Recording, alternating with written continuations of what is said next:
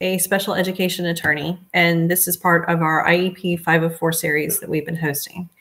So Holly is with us because we've had a couple of very specific questions come up, and Holly has graciously agreed to give us some of her time today to talk about some of this. So thank you for joining us, Holly.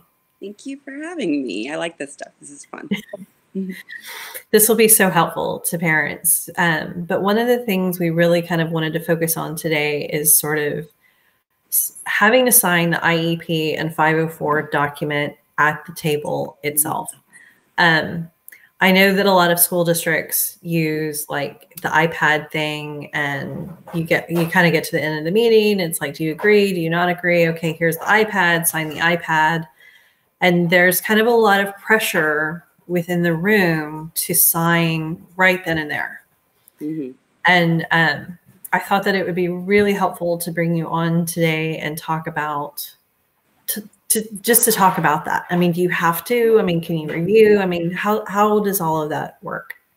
I mean, the short answer is no. You do not have to. And I know this for several reasons, but one of those reasons is that I never do.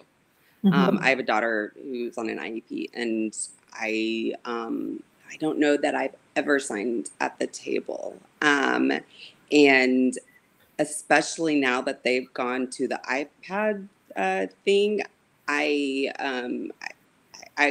couldn't sign at the table because I couldn't read it. Mm-hmm. Unless they were going to give me their iPad. I've never asked, but I don't know, maybe. So I'm just not comfortable with it. I really like my school. They do a good job. I have no problem with them. I haven't had any problems, but I'm not comfortable signing something that I can't read or don't have the ability and the time to read. And so, yeah, I always say no. They will send IEPs a lot of times on these on the special education sort of network system thing they have. And for me, that's hard to read because I can't print it off and I can't save it and play with it and whatever I need to do. So I asked them to send me it in PDF. Mm-hmm. And they do. And then I take my 5 days. I usually just have a few changes. Usually it's just mistakes because they're human and I'm human, and or things that we kind of glossed over a little bit that are a little more important than I thought they would be or something. And it's easy peasy. They make them and they send it back to me and I sign it online and I send it back. No big deal. Very nice. One of the things that's kind of always confused me, I know, is, people are sitting there with their computers and they're typing on their computers and they're making live changes to the document while they're sitting there on the computer, but then they pick up an iPad and they pass the iPad around for signatures. Mm-hmm. And so I'm always kind of going, how do I know? I don't think you do. I mean, you could ask. I mean, my solution is I just don't sign it. So I've never really thought to ask because I know when I go into the room that I'm not. I don't do that as a personal practice. Ours are stressful. Yeah. I'm. This is what I do for a living, and I get really stressed as a parent, and might cry a couple of times before just out of stress. And that is not abnormal because I know other parents do this. Mm-hmm. And I don't want to sign something while I'm that stressed. I don't think it's a good idea. I need to go home and relax and not think about it for the rest of the day and then pick it up the next day and look at it with fresh eyes. Yeah. And I don't see anything wrong with that. It doesn't mean that I don't trust them. It doesn't mean any of those things. It just means that that's what I need to do to take care of myself and my daughter. Right. And does the same apply to 504? Does the 504 have the same 5-day waiting period? I don't go to as many 504 meetings. I usually only go to IEP meetings, but I want to say it does. It's been, I mean, we've been on an IEP for a couple of years, but it seems like I was asked the question about a 5-day waiting period when we had a 504. So the thing about 504 plans is, and this is weird, but they don't even have to be in writing. There's no law that says they even have to be written down. So you get far less protection when it comes to 504. So I mean, since it doesn't even have to be written down, your signature, it sounds kind of like a moot point.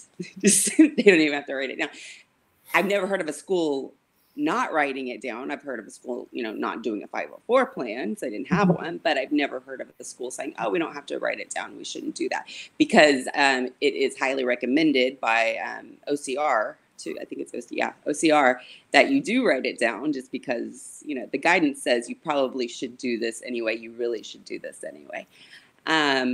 But there's no actual law that says you have to. So again, you get far less protections when it comes to 504 than if you have an IEP. But personally, I mean, I don't, from a practical standpoint, I think the same applies. Mm-hmm. Stressed out. Why can't you take a day to do it? I don't want to sign it. Please send it to me. I don't see the reason for the pushback, honestly. I don't. Having spent my entire career dealing with contracts, what I don't like is, you're making live changes. Mm-hmm. I just want the chance to be able to read that, to process, to make sure that it all got there, to make sure that, like you said earlier, nothing was glossed over. All of my points were made. And you're right, you're stressed out. So maybe you forget something. Maybe you're like, wait a minute, I wanted to scratch this accommodation or add this accommodation, or can you do this or something? Yeah, you probably will forget something because there's a lot of things. Mm-hmm. Those documents are 20, 30, 40 pages, depending upon how many supplements you have. And it is stressful. I forget things. This last one, I actually went in and asked them to add a portion to the deliberations, and just to say, and I wrote it out for them, per Holly Terrell on the state after the meeting, she asked that this be added to the deliberations, and then colon, and then it has a little paragraph I wanted to say about ESY or something. And they added it. It's obvious. It says, it wasn't talked about during the meeting, that I added it afterwards. It's very transparent, and it was no big deal. So I'm sorry. I'm going to go back to your question. I don't think I answered it. What was your question? I don't even remember. I think we got off on a tangent, and I'm like, I am not answering whatever the question was, so I need to stop and go back. Sorry. No, because I had formed another question in my head that to me kind of pertains to this. So I think I let my other question go. That's my short attention span. So, I know from personal experience, one of the things that I ran into was I pushed back on signing at the table.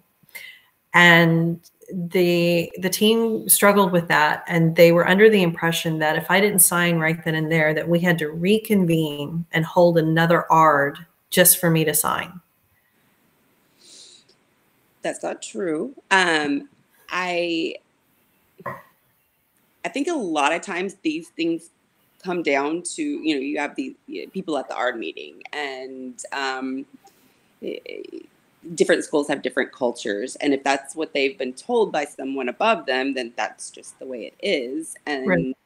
They, not saying they shouldn't know better, because they should know better, but they don't.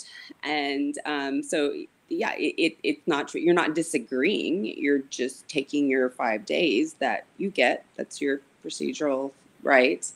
And now if you disagree, or table the ARD, in disagreement, then yes, it comes back in 10 days. But if you just want a chance to look it over, but honestly, even if Okay, we're going to have to come back in 10 days. Okay, just send it to me. And then you go back and forth and end up signing it. It's taken care of, I guess. You wouldn't end up coming back in that 10 days because 5 days is shorter than 10. But it's, it's kind of sad that that the schools don't know these things. But then again, they're special education law and all, it's complicated, and I get confused about the days and which day and what if this happens, and sometimes my brain gets a little jumbled and I say something weird, but so just giving kind of the benefit of the doubt in some circumstances, depending on the situation. One of our leaders sent me a question that they wanted me to ask you since we were coming on today. So this particular example is the evaluation for special education was requested in January. Mm-hmm. Obviously, the school shut down in early March, initially for spring break, but then they just didn't come back from spring break. So the 45-day evaluation period would have run out probably mid to late March, depending on where you requested it during the month of January. So it's sort of a robust question of, did the clock stop? Did the clock keep going? The evaluations aren't happening. What is the parent's rights? Should it have kept happening? Do they have to wait until fall? Can they request an IEE? How does that work? This area right now, obviously, this is new. This hasn't happened before, so this is murky. Now, if we go by the letter of the law, then the timelines don't stop. The Department of Education has, they came down and responded to all those requests for waivers, and they didn't grant any waivers for that issue. However, it kind of gets into more of a practical discussion of what does that look like, and what are you going to do about it? So you can't really force, a school to have face-to-face contact with the kid. I just don't see anyone being able to do that or wanting to do that. Now, TEA did put out some guidance, and it basically says that, hey, we get this is hard and you can't do the observations, which we can't. We're not in school right now. We can't do school observations. We get that. But do what you can do. And, there are things you can do. I know IEE providers, independent evaluators who are doing evaluations or partial evaluations, and they are doing some of them online and, like we're doing right now. And some of them, they'll use some kind of barrier and different things. And I think it depends on what you're testing for. I know I talked to an evaluator, and she said if she was looking at a kid with possible autism, that she would want to be in the room with him or her. But, for other things, it might not be as necessary. So there are things you can do. But as, like I said, the letter of the law says no, you've got to still do it. But again, you're going to file due process against the school. It's going to be hard to maintain those causes of action against the school in Texas, especially because you're going to be pretty unsympathetic wanting your evaluation. So something else I would take into account is, do you really need this evaluation now? And I think everyone's knee-jerk reaction is, well, yeah. And sometimes you do. It might be an initial evaluation. You might have been asking for a really long time. Or it might be a reeval, and you might be, fine with what's going on, and you don't think that much is going to change, and you like your PLAF statements, and you're good, and you can kind of, wait until we come back to school. And so given that the schools are struggling, well, whatever is happening, and however good of a job or bad of a job they're doing, and some are doing a really good job and some are not doing a really good job, and I think everyone's struggling, so kind of I think it's nice to allow them to at least prioritize those evaluations. Hopefully they're doing it right, but yeah. So given the current situation, if a parent did try to request an IEE, what verbiage should they try to use? Request an IEE in lieu of the school evaluating, you mean? Yeah. Because the clock is run out. Because the clock has, yeah. Well, like I'll go back. Like normally you get, an IEE after the school evaluates and you disagree with the evaluation.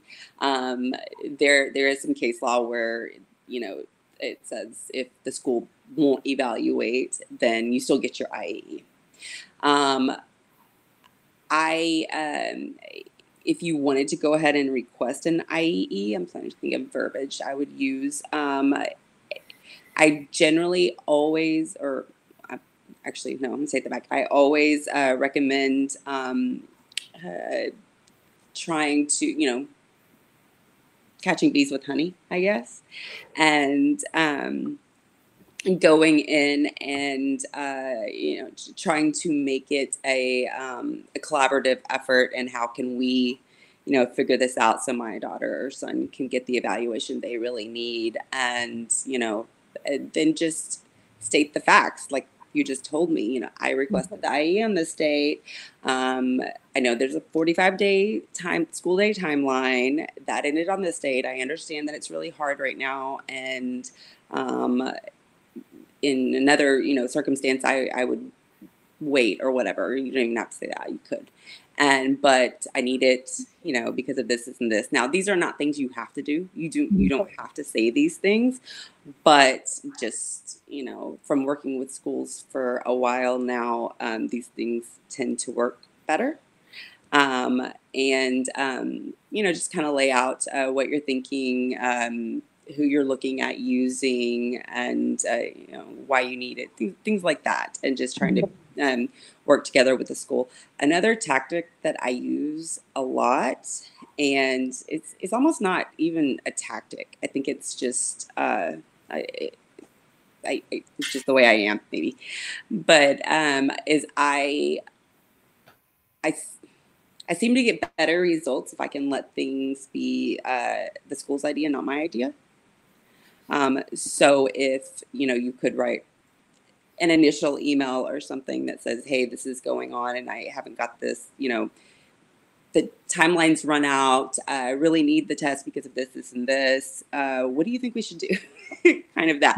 And sometimes you'll be surprised they will come up with the answer maybe you wanted. So, but those are just different tactics that I've used and been successful with. That's been great. Or thank you so much for that. So like I've kind of set this up to where I wanted this to be pretty concise. And I think that we've done that. We're going to have you on a few more times and talk about a couple of different issues, because I wanted to kind of break down our time with you in chunks that parents can kind of digest very specific topics at very specific points. So the next one's going to be really great because we're going to talk about FAPE. And are we doing Andrew? Andrew's in the fall. Andrew's in the fall. Okay, I can't remember. Andrew FAPE or other FAPE? Yeah, no, the next one's definitely going to be about FAPE, because I think FAPE was going to be a really great discussion, and then to move into Andrew, especially going into the new school year, whatever form that's going to look, and give parents kind of the summer to take a break from all of this. Take a break. Hopefully send their kids to ESY. Hopefully. We should probably talk about that too at some point. Oh, yeah. Maybe we'll broaden the next one to FAPE and ESY. I think ESY is part of FAPE, especially right now. So. Excellent point. So thank you so much for this today. And everybody have a great weekend. And we're going to be back with Holly on the 31st to talk about faith. Thank you. Thank you, Holly. Bye.